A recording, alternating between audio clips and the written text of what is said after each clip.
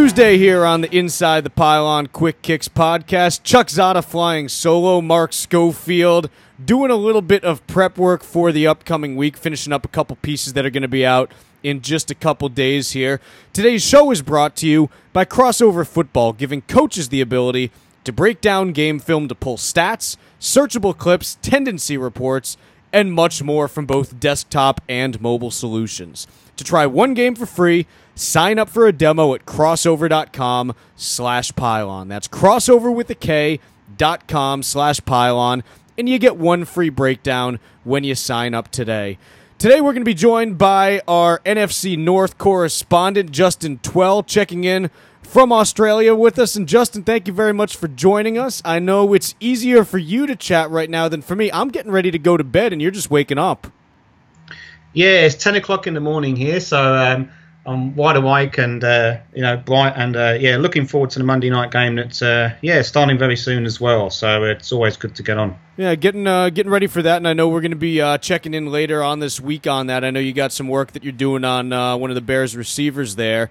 But let's I guess start. You've put together a couple pieces in the last couple weeks, and I want to talk about one from a couple weeks ago, actually, talking about the return of Jordy Nelson and what he means to this Green Bay offense. And I guess, a good place to start is kind of just talking about really the general ideas that you were exploring in that piece and what you were looking at with regards to Nelson. Yeah, I just wanted to really see just how much the Packers missed him last year. When I went back to 2014, looking at Jordy Nelson, he was the only deep threat in that offense, and he opened up so much in that offense, and he always has. He opens up Randall Cobb underneath. Defenses just have to account for him and game plan for him.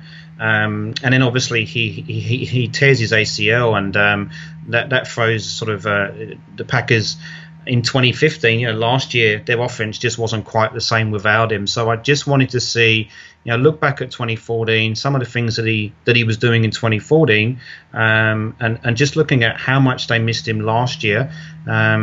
And that sort of led me to sort of have a look at just, what's he going to bring this year now that he's back? He obviously comes back from a serious injury. Is he going to be the same? But he certainly brings back some of that sort of 2014 production, I think. So, interesting to look at. And, I really enjoyed watching him and watching his tape as well.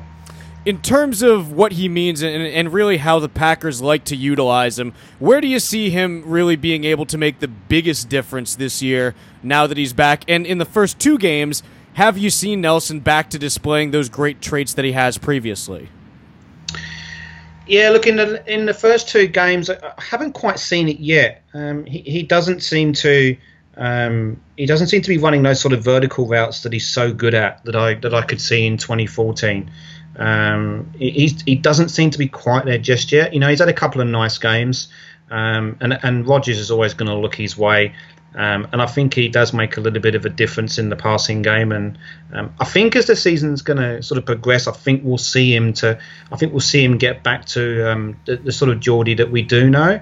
I think he's just warming up now. These last couple of weeks, and I think coming into week 3, maybe by week 4, I think we'll start to see him just get warmed up, and I think that the Packers offense will adjust accordingly. And I think that deep passing game is we're going to start seeing a little bit more of that connection with Rodgers to Nelson, I feel. Does having Nelson back also tend to open things up for other receivers just due to the coverage that he draws or the ability, as you said, to kind of stretch the field in ways that other receivers might not? Yeah, it does. And, when you look back at last year, I think I mentioned in the piece that defenses were playing sort of cover one. So, they was able to bring up the strong safety in the box and sort of account for the run and sort of cover those short to intermediate routes that Randall Cobb runs so well. But I think with Nelson back in the fold, I think that's going to sort of push that safety back a little bit more, and we could see, a little bit more, maybe sort of cover 2, sort of cover 2, 3, and 4. So they're going to want to have that extra safety help over the top this year. So that will certainly free up The likes of Cobb, I think Devontae Adams and Richard Rodgers as well at tight end. So he'll certainly do that. And as the season progresses and he does start to run more of those vertical routes, then we'll see defenses adjust accordingly, and the other receivers around him, I think, will start to benefit from that. When you talk about the other receivers on Green Bay, has anyone else stood out to you this year thus far in terms of either making a significant jump from last year or potentially showing some decline? Yeah, I haven't quite seen it yet. The one thing that's quite frustrating, I think, especially for Packers fans, is Devontae Adams. I was watching him yesterday against the Vikings, and he was okay, but he's quite a frustrating player to watch, and I feel like he should be producing a lot more than he actually is. I'm right with you on it. It's you look at him and he seems so talented, but it doesn't seem like he's ever on the same page with Aaron Rodgers. Yeah, they haven't. They just don't have that cohesion. It's just not there, and I think they're going to need to find it. If that passing game is really going to take off and be as good as it was in previous years. So we'll see with that. But Adams is very frustrating to watch. Like you said, the talent's there. He's got a high ceiling, I think, but he's just not quite there in that passing game and with that cohesion with Rodgers. So we'll see how he goes. But if he can step up, then I think that offense becomes a lot better. In terms of what you'd like to see from this offense going forward, any wrinkles that they've used in previous years that you haven't seen from them yet this year? I know it's still early, obviously, and we're only a couple games in here, but any things that they haven't shown yet that they have in previous years that you're kind of waiting for them to roll out? Yeah, I think I'd like to see them. I'd like to see them run the ball a bit more and a bit more effectively. We heard in the off season how Eddie Lacy's his conditioning's a lot better. He'd lost some weight and he'd got that part of it sorted out. So there was a lot of talk of Eddie Lacy having a bit of a bounce back year. So I'd like to see them sort of run the ball a bit more and establish that run if they can. Good to hear, good to hear. Now let's turn and talk a little bit about the team that actually ended up taking them down last night, the Minnesota Vikings, playing in their first game at their new stadium. A lot of talk here also, Sam Bradford's first game playing with the Vikings after that big trade that we saw. Talk to me a little bit about Bradford and what you saw in that game. And you also wrote a little bit about how Bradford may be able to help out Adrian Peterson, who might be out for a little bit of time. But what did you see in that game, and how did it relate to the piece that you had put together last week? Yeah, it was really, Bradford had a great game yesterday. The Vikings just couldn't get the run game going. The Packers' defense were great, stopping the run. But Bradford just had a great game yesterday. Probably one of the best games we've seen from him in sort of a few years. And I think moving forward with the Peterson injury, I like McKinnon and Nasiad. I think they can hold the fort there, and I think that helps out Bradford as well. And I think Bradford's going to have a good year this year. He's probably in the best team that he's ever been on. He's got some good receivers there. Stephon Diggs had a big game last night, and I think that he's going to have a good season. I feel Vikings' offensive line's a bit of a worry. They're going to have to protect him, but if they can, Bradford looks good, and I think he's going to have a good year on that Vikings team. And in terms of Bradford and what he showed you in the game, that Sunday night game, what did you see from him that really reflected some of the stuff that you had talked about in that piece? I mean, I saw a couple throws in the first half in particular where I sit there and I say, okay, maybe you've got something working inside this offense. There was, a couple different ones. One being a little bit of was it a dig or a post? I can't remember. To Stephon Diggs when he was up on the right sideline, where you sit there and you say, okay, maybe you've got this thing clicking and you can build on this year. But what stood out to you? Yeah, I think that route you talk about, I think it was a dig route actually. Trying to think about it, but he already has this. I was quite impressed with the relationship he already has with the receivers. He obviously didn't start week one, and that was probably a good move by the Vikings. But I think he's gonna find Stephon Diggs to be a bit of a favourite receiver if he's moving forward. And I think Bradford fits well with what they'll do on the offense. You know, he was throwing the ball well. He was able to make some nice throws to Diggs, and Diggs took advantage of that. But I think, you know, Carl Rudolph as well, he's gonna benefit from, I think, what Bradford can do. You know, hitting that seam and taking some of those vertical routes as well. So I like Bradford. I like what he can do for this team. And I saw a lot of good things yesterday in terms of, you know, even though he was being pressured a fair bit, it seemed, he was still showed a lot of poise and was able to get the ball downfield. And I think he's got a big test coming up this week, though. I think the Vikings got the Panthers defense, so that'll be interesting to watch and see if he can continue that sort of production that he showed against the Packers. What's the biggest thing that concerns you when you look at Bradford and how he fits into this team? I think the biggest thing that sort of concerns me is, you know, as the season progresses, you know, he's obviously going to turn the ball over. He doesn't have a lot of these sort of games that he had yesterday. So, you know, he can be very inconsistent. Excuse me. And I think you know, there may be some growing pains a little bit there as well, particularly when he comes up next week. He could struggle next week against the Panthers, but we'll see. But if he can be consistent, if the Vikings offense can get the ground game going, then I think he'll be okay. And I don't think there's too much to really worry about. But he just needs to be consistent and carry on with that sort of production throughout the season.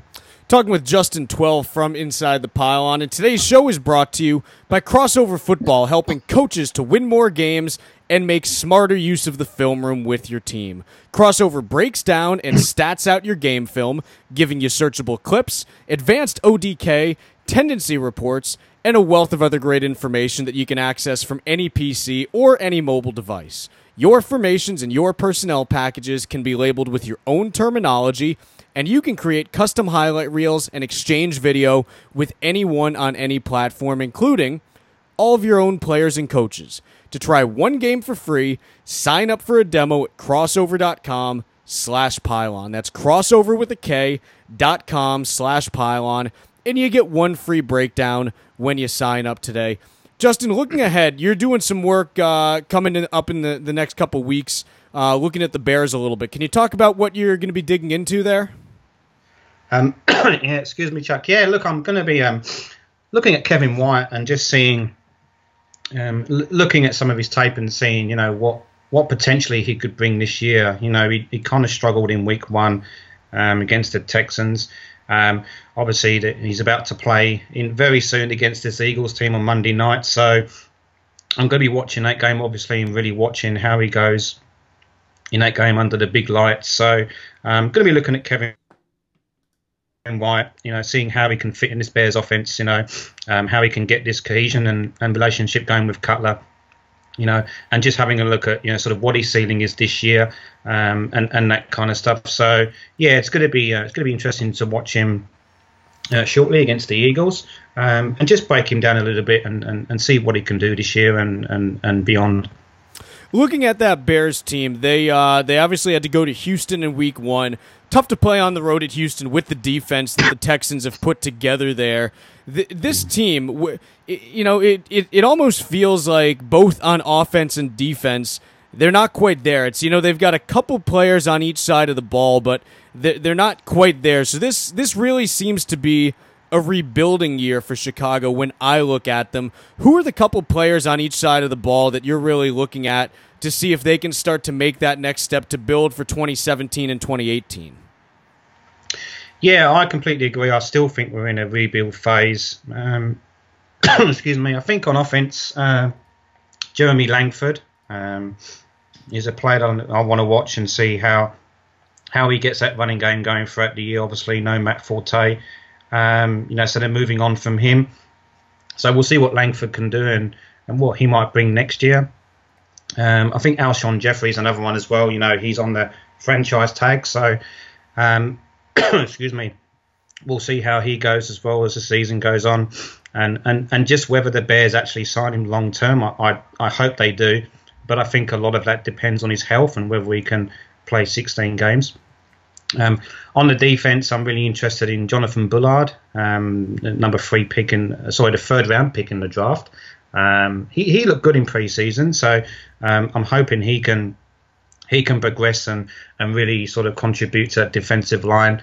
And I think in the secondary as well, I think Kyle Fuller, it's important that he gets on the field and has a good year as well, because he had a strong rookie year, but last year was very much a down year for him, and the Bears are quite weak in the secondary. So going to be watching Kyle Fuller as well once he gets back on the field, and hopefully he can show some sort of production that he did in his rookie year. Very good. Well, Justin, appreciate you joining me today, and I know you've got a little bit of, I guess it's Tuesday morning football for you. Is that right? Yeah, it is. It's Tuesday morning football. It's about to start in about 15 or so minutes from now. Well, I'll tell you what. I'll let you get going. I'll let you get in your favorite seat for the game and everything, and we'll catch up with you maybe in a couple weeks. Okay? No worries, man. Sounds good. Outstanding. Justin Twell, our NFC North correspondent, talking about his last couple articles there. If you haven't read up on those yet, do make sure you get over to Inside the Pylon and check those out. We are out for the day. Mark Schofield will be rejoining me tomorrow. We're going to be talking about some of our plays of the week. That's coming up tomorrow on the Quick Kicks podcast.